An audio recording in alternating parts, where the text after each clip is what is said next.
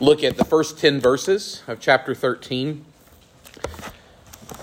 where John tells us about the beast from the sea.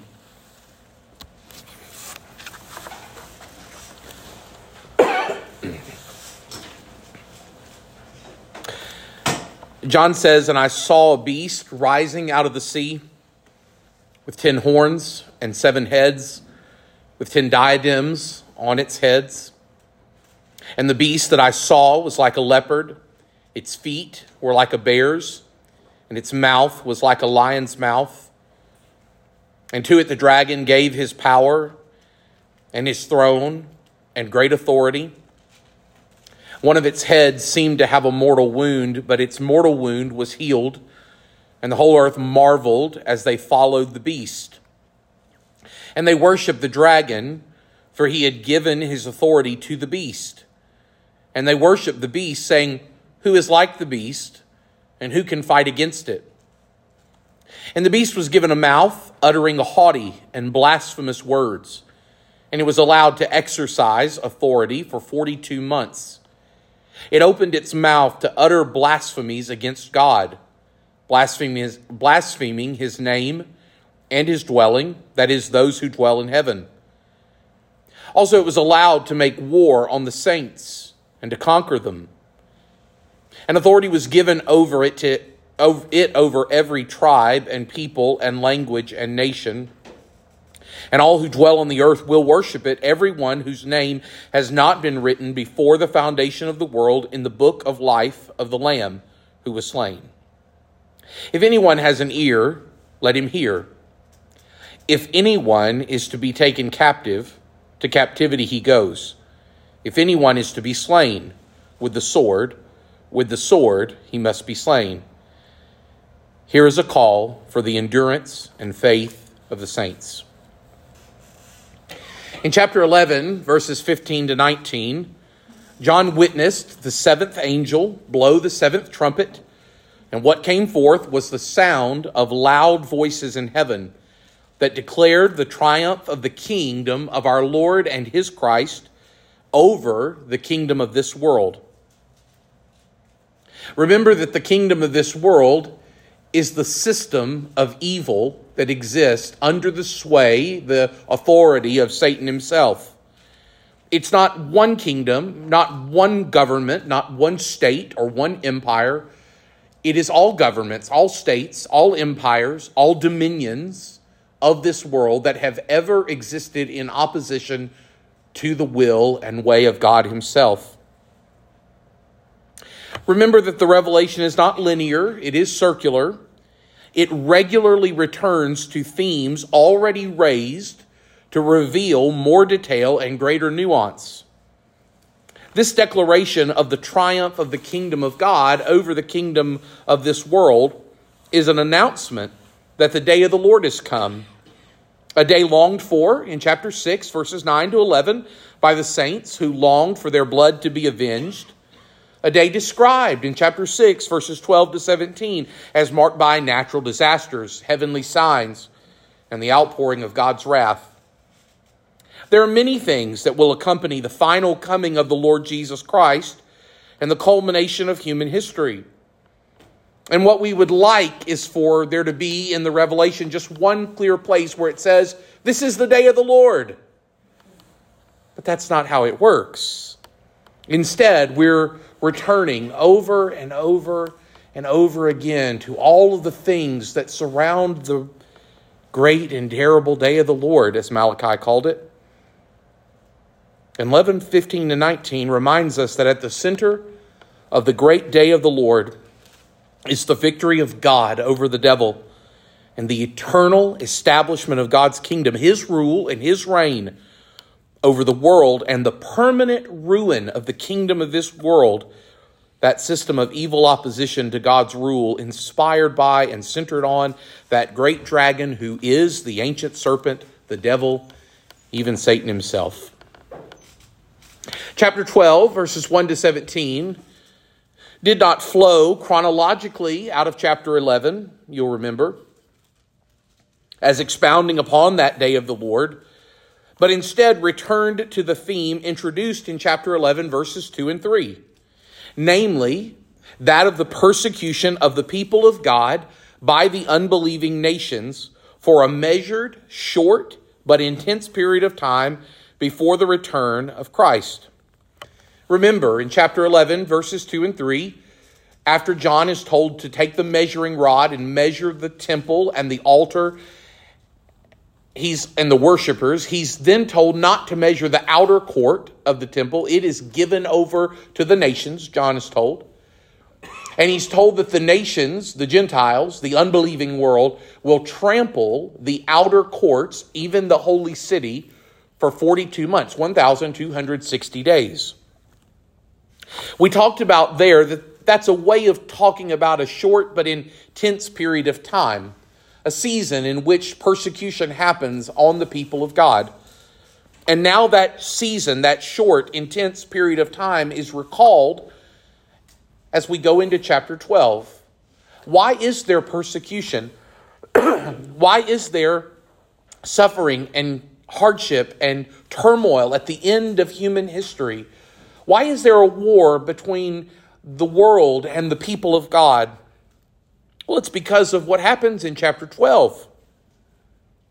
John's vision in chapter 12 was of a woman in birth pains, a male child brought to the throne of God, a red dragon, who is the ancient serpent, the devil, prevented from destroying the male child and cast out of heaven in a great angelic war, where he was cast to earth and focused his destructive energies on the woman's offspring, namely those who keep the commandments of God and hold to the testimony of Jesus, when he could not destroy the woman herself. That vision of chapter 12, as we explained, concerned the exaltation of the Son, the exile of the serpent, and the evacuation of the saints. To put it simply, the incarnation, crucifixion, resurrection, and ascension of the Lord Jesus Christ had both an earthly and a heavenly impact. On earth, the Christ event drew a line in the sand between the disciples of Jesus and the rest of the world. In heaven, the Christ event silenced the devil, who had previously been accusing God of not being just on account of the fact that he had not destroyed the sinners of earth.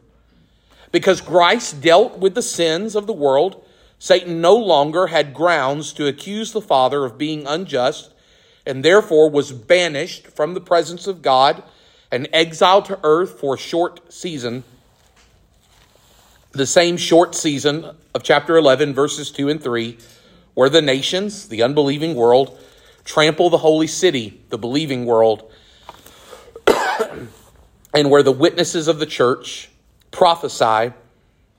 The same short season that we will see in chapter 13 and verse 5, where the beast of the sea, who is also the beast of the abyss, and the Antichrist, and the man of lawlessness, is allowed to exercise authority.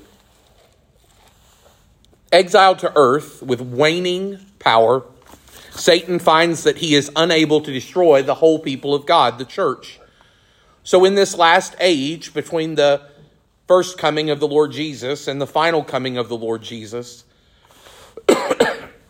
Satan is making war on the individual followers of Jesus, those who keep the commandments of God, namely you and me, and all our brothers and sisters in Christ around the world and throughout the ages. John's description ended with the dragon, who is Satan, standing on the sand of the sea, making war on the woman's offspring, namely the disciples of Jesus.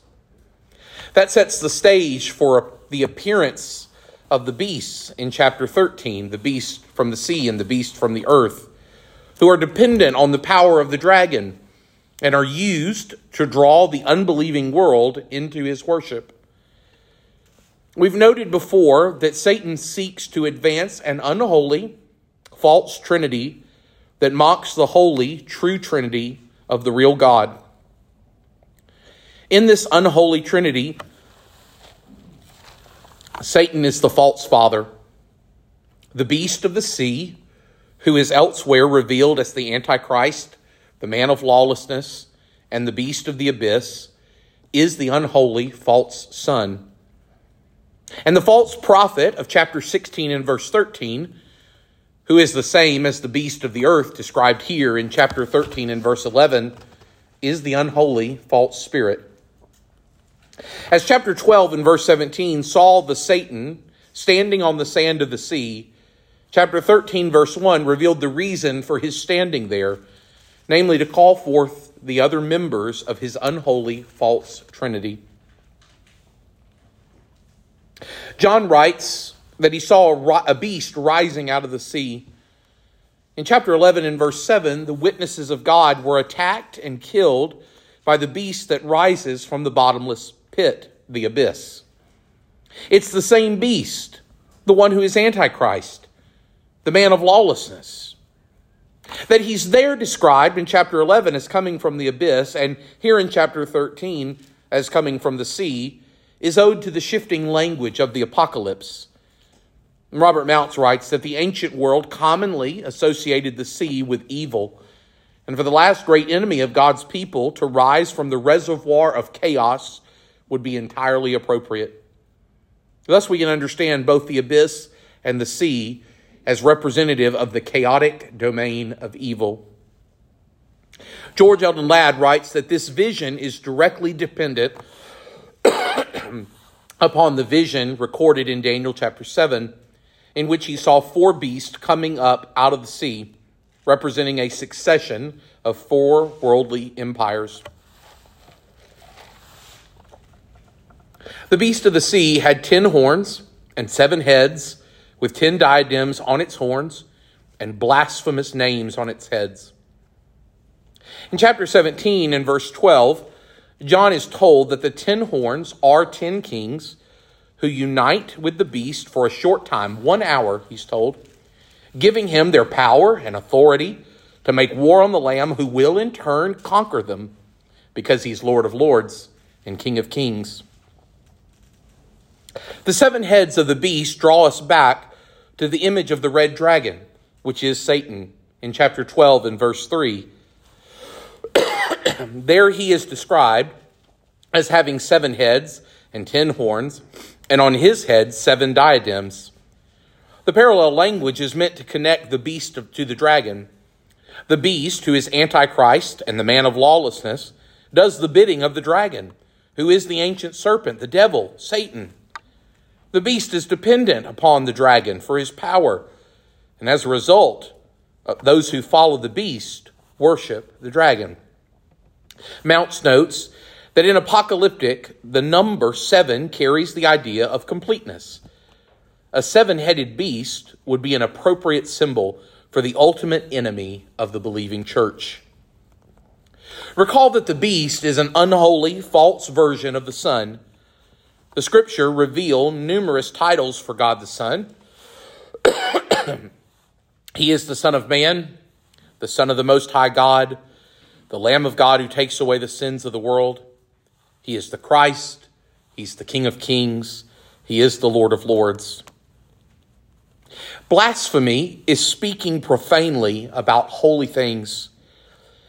You may remember from our study of Mark's Gospel a few weeks ago, we noted that blasphemy is being slow to speak up for the truth or slow to call down what is false.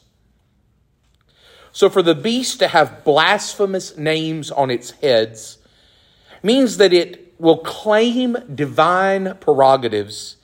It will take for itself titles that belong to God alone. This detail gives us insight as to who the beast may be at the end of days. George Eldon Ladd notes that the most explicit claim to deity was made by Domitian, the emperor of Rome, from AD 81 to 96. Domitian demanded that he be addressed by the title Dominus et Deus, Lord and God. Roman emperors often believed themselves to be deities, divine. If they didn't believe it in their own lifetimes, they were worshipped as such in the aftermath of their earthly lives. While blasphemous antichrist existed in the first century and have existed throughout the times and half a time in which we live, near the end of human history, just before the final coming of the Lord Jesus Christ, there will appear an individual who will use profound secular authority, both political and militaristic, to establish a worldwide following that will lead to his deification as those who dwell on the earth, unbelievers, worship him, and Satan, who controls and empowers him. John writes that the beast was like a leopard. Its feet were like a bear's, and its mouth was like a lion's. Here the four beasts described in Daniel chapter 7 are brought together in the one beast of the sea. Robert Mounce is helpful here in reminding us not to miss the overall impact of the vision in the midst of the details. He writes, the main purpose of the seer, that's John, is to describe a monster great and terrifying who utters blasphemies against God and persecutes the faithful. The beast's power is derived from the dragon. Though the beast will be an individual with broad-reaching secular authority, his power is owed to Satan himself. Here, as the dragon gave his power and his throne and his great authority to the beast, we are reminded that the beast is controlled by and does the bidding of Satan. All earthly powers, dictators, despots, tyrants, kings, potentates, all earthly powers who are unbelieving are given over to Satan and to the work of his glory, whether they recognize it or not. That kind of blinded service of Satan will culminate and reach its pinnacle in the beast, the man of lawlessness, the Antichrist. John writes of the beast that one of its heads seemed to have a mortal wound, but its mortal wound was healed, and the whole earth marveled as they followed the beast. We won't explore it, but it is worth noting that what is translated here as wound, everywhere else in the Revelation is translated as plague. And all of the uses of plague in the Revelation refer to a divine judgment. This one use may stand out from the rest. George Eldon Ladd explains that in the background of this passage is the myth of Nero Redivivus. The Emperor Nero came to death by his own hand in AD 68, but the story arose that he was not really dead, but had escaped to the east and would return in triumph.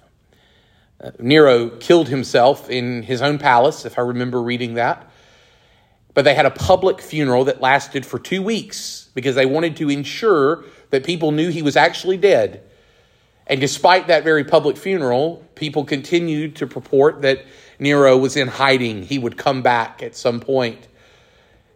You can imagine that in their world where there was no broad television access, they couldn't make this known to the masses. My goodness, in our own day, we can't always get through to everyone with all the technology we have. The myth continued to abound that Nero would return. That's in the background, but only somewhat. At issue here is the continued mimicry, the blasphemous imitation of the Christ event. The actual Christ event turns on the crucifixion, burial, and resurrection of Jesus, the Son of God. Because Jesus triumphed over death, he has been exalted to the right hand of the Father. He is worshipped as King of Kings and Lord of Lords, even as the Father is glorified in unending splendor. The whole of heaven gives praise unto God and to the Lamb, who stands as though he has been slain in chapter 5. Satan desires that kind of glory. So he empowers the beast to copy triumph over death in order to increase his following and establish his worship by those who dwell on the earth. Remember, that's John's way of talking about unbelievers. But this is more than just a king dying and rising. The heads, we will find out later, are the kings, are real individual rulers. But John's not just talking about an individual king, one ruler dying and rising. Indeed, in chapter 13 and verse 12 and verse 14, we'll learn that the beast himself, and not just one of its heads, is wounded by the sword. The wording here is used to draw us back to chapter 5 and verse 6, where the lamb was standing as though slain. In a blasphemous copy, the beast presents himself as though he had been slain in order to attract the following of the whole earth. If you don't get anything else from this, listen to this next sentence. The difference, of course, is that the lamb died for the whole world, while the beast simply wants the whole world to die. That's the difference between truth and a lie. And the whole of this chapter turns on distinguishing between the truth and the lie. That the whole earth marveled as they followed the beast is a way of describing the depth of the deception and the significance of the sway that the beast will have over the world. The word follow here, it's literally the word after or behind. It's the same word Jesus uses in Mark chapter 8 and verse 33, where Jesus looks at Peter and says, "Get behind me, Satan." What Jesus is saying to Peter in Mark chapter 8 or Matthew chapter 16, the parallel to that passage, is, Peter, you have stepped out of your place. You've acted as though I am no longer your Lord, your teacher. Get behind me. The place of the disciple, the place of the learner, the place of the student is behind the master. Jesus is saying to Peter, follow me. Get behind me. You can only be in error if you do not. The danger is that for the people of earth, seeing this blasphemous imitation of triumph over death by the beast, they will be so blinded, so mesmerized, so taken in by this false demonstration of power that they will follow, get behind, walk after, become devoted to, learners of, taken in by this master, the beast. And as they are, they will find that his power is only to destroy them. Just as the triumph of the Lamb of God over death leads to the worship of God in the Lamb, so the blasphemous triumph over the mortal wound by the beast will lead to the worship of the beast, the Antichrist, the man of lawlessness, and the worship of the dragon, who is the serpent, the devil, Satan. That is made explicitly clear in chapter 13 and verse 4. Remember that on the other side of the Red Sea, in Exodus chapter 15, Moses and the people of Israel worshiped God in song. And in verse 11 of Exodus 15, they ask a question. Who is like you, O Lord, among the gods? Who is like you, majestic in holiness, awesome in glorious deeds, doing wonders? Now, back to chapter 13 of the Revelation, the whole earth, blinded by the blasphemous acts of the beast and the dragon, will worship the beast and the dragon who empowers him, asking, who is like the beast, and who can fight against it? There's a clear comparison here, a parody of what is true and holy and righteous by that which is false and profane and filthy. We need to understand that the worship of Satan and those aligned with him, it doesn't look nearly as differently as we might think from the worship of God. There are parallels all around. Satan does not want us to believe him that different from God Almighty. He does not want his agent to look that different either. This is why he goes to such lengths to be comparable to God, to be a mimic of the triune Lord, to seem to have the same power over death as the Lord Jesus. The world will be fooled by the evil one, held under his mesmerizing display. We would too, were it not the fact that Jesus cuts the days short for the sake of his chosen ones, his elect, as he taught in the Olivet Discourse. As the whole earth sings of the beast's unrivaled power, they are declaring that they have no ability to fight him. They've given over completely to his control. They seem sure that those in rebellion will soon do the same. The beast was given a mouth uttering haughty, blasphemous words, and it was allowed to exercise authority for 42 months. We've established that the beast of the sea is equivalent to the beast of the abyss, the Antichrist, the man of lawlessness, whose name and fame are pronounced through the abomination of desolation.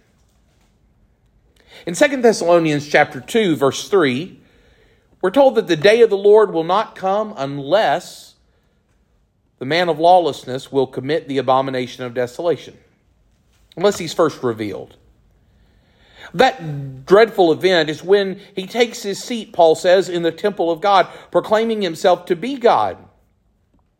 Paul also tells us that the coming of the lawless one is by the activity of Satan, with all power and false signs and wonders, and with all wicked deception for those who are perishing, because they refuse to love the truth and so be saved.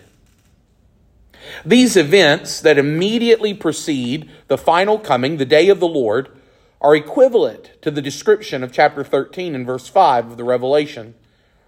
That the beast utters prideful, blasphemous words means that he takes the place of God, which is what the abomination of desolations is all about. And that he exercises authority for 42 months is equivalent to the wicked deception of the perishing Paul talks about. There will be a short, limited period of time at the end of human history when the man of lawlessness, the Antichrist, the beast, steps forward in the power of Satan to promote himself as God and hold the world under his sway. This person will be forceful and charismatic and would deceive even the people of God were they not sealed by the Spirit and the days cut short.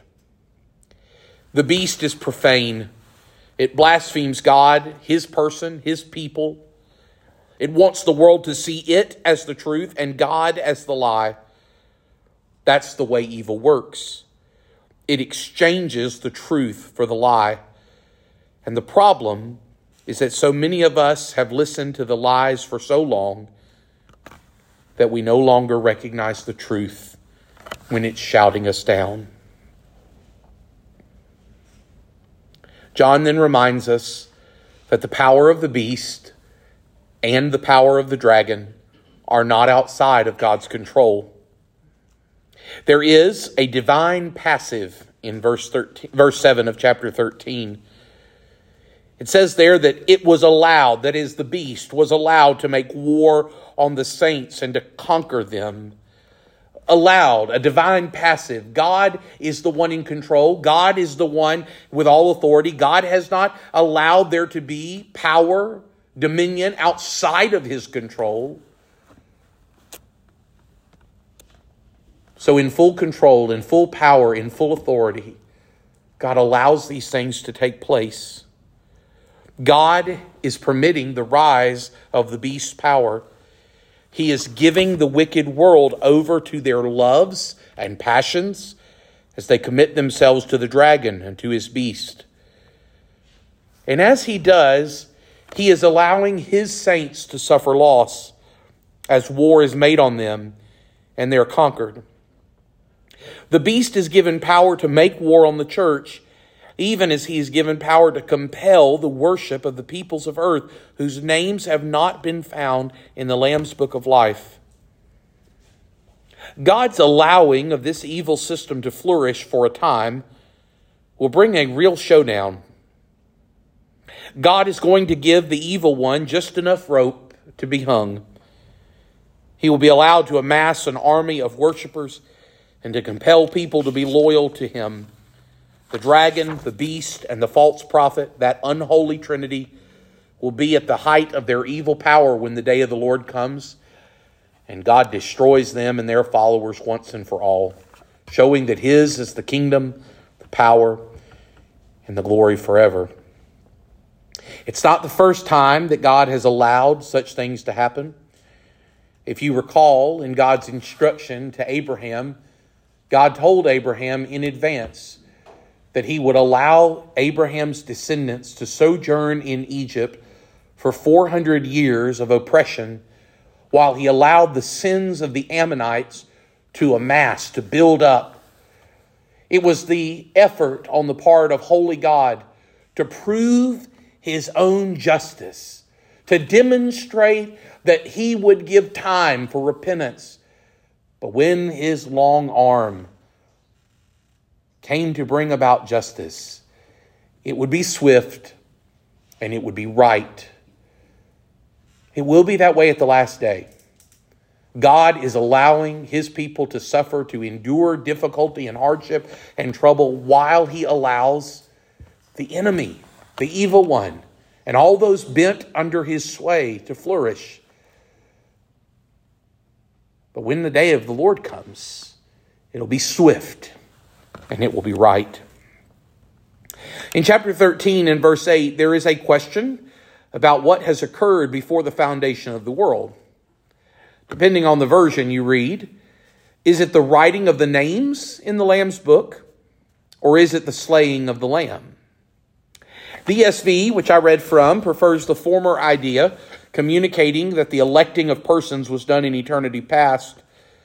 But the latter reading, that of the slaying of the Lamb before the foundation of the world, which you see best preserved in the King James, is actually, I think, the better reading. It's more true to the Greek. Robert Mount says it's the better, in this case, to follow the order of the Greek syntax and read, quote, the Lamb that was slain from the foundation of the world. That is, the death of Christ, Robert Mount writes, was a redemptive sacrifice decreed in the councils of eternity. Before the creation or foundation of the world, it was determined that God the Son, the Lamb, the Lord Jesus Christ, would die for the redemption of sinners. This was not an alternative plan. It was not an afterthought. It was the long-arranged, preordained will of the Father. The whole story of creation, fall, redemption, and new creation flows out of the Father's will to crush the Son. Recall the song of the suffering servant in Isaiah 53, verses 10 and 11. There the prophet writes, "Yet it was the will of the Lord to crush him. He has put him to grief. When his soul makes an offering for guilt, he shall see his offspring. He shall prolong his days. The will of the Lord shall prosper in his hand. Out of the anguish of his soul he shall see and be satisfied. By his knowledge shall the righteous one, my servant, make many to be accounted righteous, and he shall bear their iniquities." This reading of Revelation 13:8 does not negate the elective will of God. Indeed, in chapter 17 and verse 8, John is told that the dwellers on earth whose names have not been written in the book of life from the foundation of the world will marvel to see the beast. That's a reminder of the preserving power of God. God calls, God chooses, God elects a people for his own possession and ensures that they come to him rather than going after the beast. This doesn't negate free will. For indeed, throughout the scriptures, election and free will coexist. They're both a part of the story of redemption and both necessary for a personal salvation. I like what Charles Spurgeon said. On this side of the gate of heaven, it reads, "Whosoever will may come."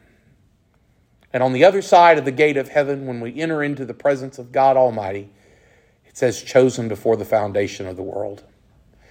We are called and chosen and elected. We would not be God's people if we were not. But we also choose and call upon the name of the Lord and freely believe in faith that we would not be God's people if we did not. The Lamb of God has a book, a recording, a listing of those who belong to him. We think of a book, right? They would have thought of a scroll. Books not common in the first century, almost unheard of. So they're thinking of a scroll, the scroll of life, a listing of the recording of those who belong to God. We're first introduced to this book in chapter 3 and verse 5. Well, actually, we're first introduced to it in Philippians 4 and verse 3. And there Paul talks about the women that couldn't get along. Now look, it's not just women that can't get along. Sometimes it's men. In that case, it was women who couldn't get along. And Paul said, I entreat you, Euodia and Syntyche, to agree in the Lord. But remember that Paul said he asked his faithful companion. Who's that person in the church that can bring people together, reconcile others to each other and to God? And Paul said, all of you, you're in the Lamb's book. Your names are recorded by God. But in chapter 3 and verse 5, Jesus talked to the church at Sardis, and he gave a strong warning. He said, you're like a grave. You're whitewashed on the outside, but dead on the inside. Wake up, Jesus says, and strengthen what remains. And Jesus says that the one who does this would not have his name blotted out of the book of life. It occurred to me that we might need to change our language or give more explanation, because we don't see a pen blot much anymore, do we? We all have fountain pens, or we all have ballpoint pens these days, and our pens don't blot like they used to. But if you've ever had a fountain pen in your hand, you know what it's like to have that ink flow just a little too fast. It comes out too fast, and all of a sudden you've got quite a mess. When I took up writing with a fountain pen several years ago, I got a little blotting paper and kept that near so that I could make sure that the pen was flowing just like it ought to. Jesus says the one who conquers, the one who overcomes, the one who wakes up and strengthens what remains won't be blotted out. His name will be clearly legible to the Father. We'll see this book referred to again, as we noted in chapter 17 and verse 8, and also in chapter 20, verses 12 and 15, where we're told about that scene of the great white throne judgment that occurs after the second resurrection. Remember, blessed are those who have participation in the first resurrection, those who are raised to life eternal. But those who are raised in the second resurrection are raised unto death and condemnation and destruction. We're told there that there were books of the deeds of their lives, deeds which condemn them. And because they stood condemned, there was a search made of the Lamb's book. And when their name wasn't found, they were thrown into the lake of fire. And the final mention of this book is in chapter 21 and verse 27, where John tells us that only those whose names are written in the Lamb's book of life will live in the New Jerusalem. The point being made in chapter 13 and verse 8 is that the beast is given authority to compel worship of him by all those who dwell on the earth, except those whose names are written in the Lamb's book of life. Do not miss this reality. There is no neutral ground. If you have heard me preach anything in the last year, I hope you have heard me say this. No one rides the fence. No one is caught between. We are either worshipers of God or we are worshipers of the devil. That is not popular.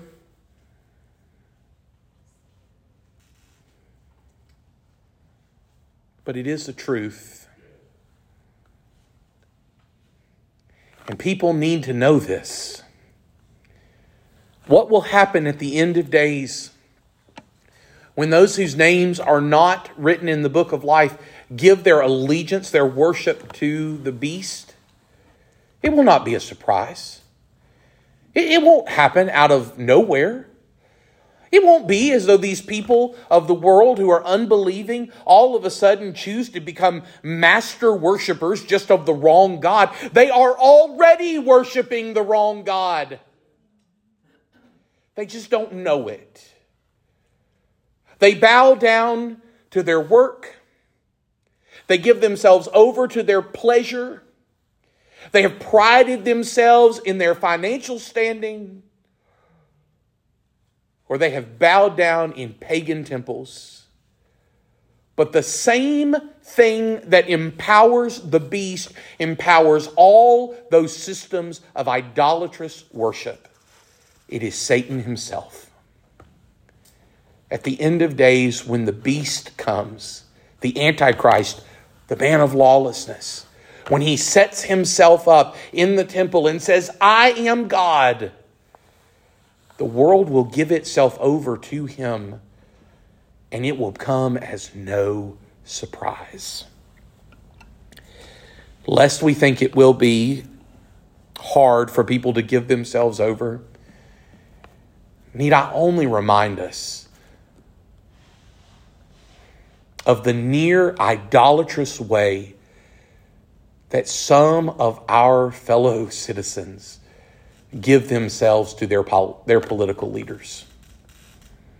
There are people who speak of candidates and officials in government as though they are divine.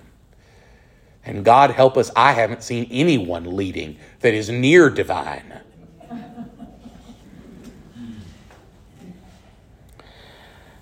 These are the reasons that this revelation must be taken with a warning, John says. In verse 10, he says, if anyone has an ear to hear, let him hear. If anyone is to be taken captive, to captivity he goes. If anyone is to be slain with the sword must he be slain. Here is a call for the endurance and faith of the saints. I could tell you a lot about this verse. The one thing I want you to know is it's a difficult verse to understand. Some people have seen in this verse a call to arms. Get your sword. Go fighting. But surely that's not what God's calling us to. After all, Jesus, in the moments of his passion, told us that the one who lives by the sword dies by the sword.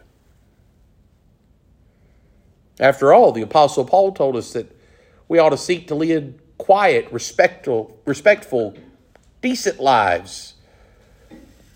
What's John getting at? There's a reference here to Jeremiah 15 in verse 2. Grant Osborne says that reference notes quite a different context than what we see in the Revelation.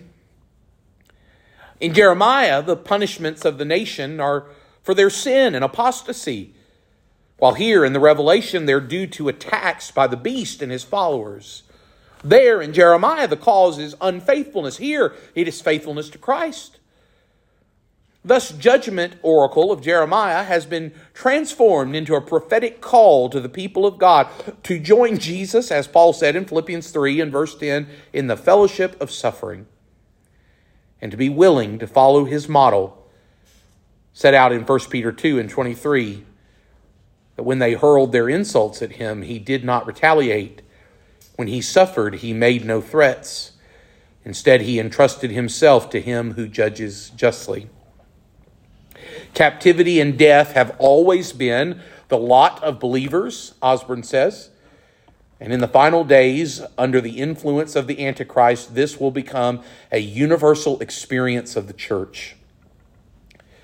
The only action allowed believers in the book is faithful witness and perseverance in following Christ.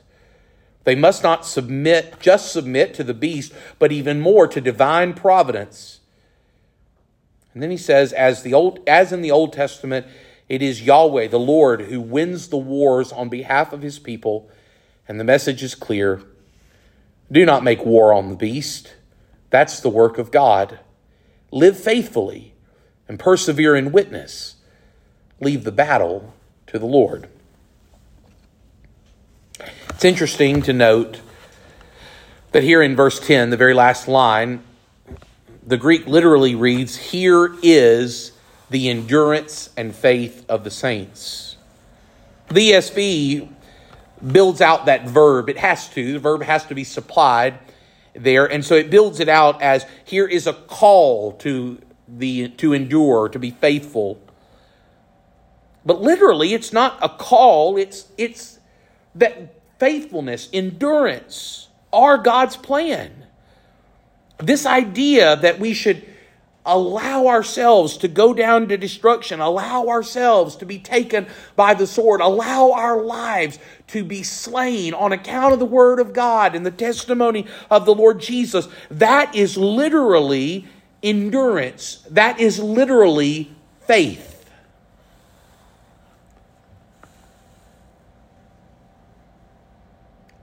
When I think about faith or endurance, I think about what I can do. Don't you? When you think about endurance, don't you think about something I must do for God? If I could just give enough, if I could just do enough, if I could just go enough, that would be the way I would survive, persevere, endure. But God seems to be saying here in verse 10, actually, endurance, faith, it's not about what you do. It's about who you are. And who you are,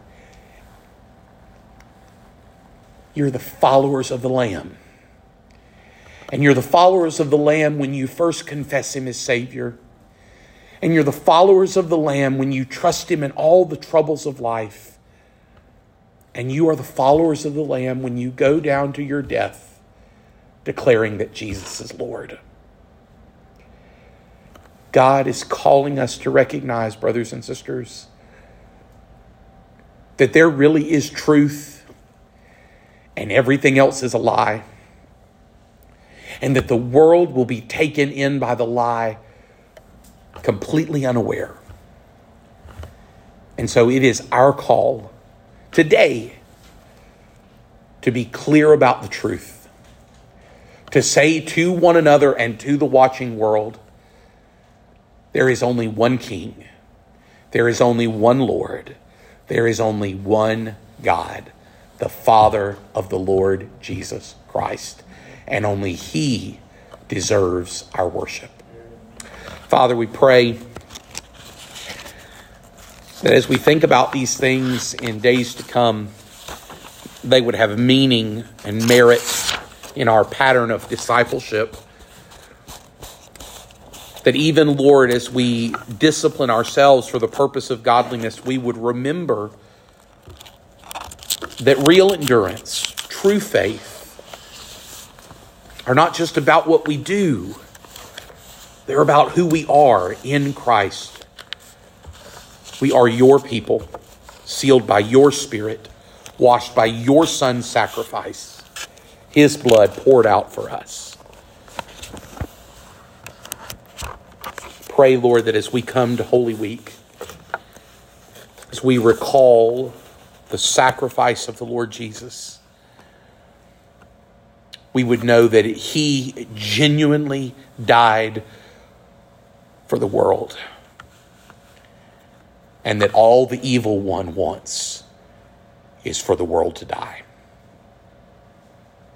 We pray these things in Jesus' name. Amen.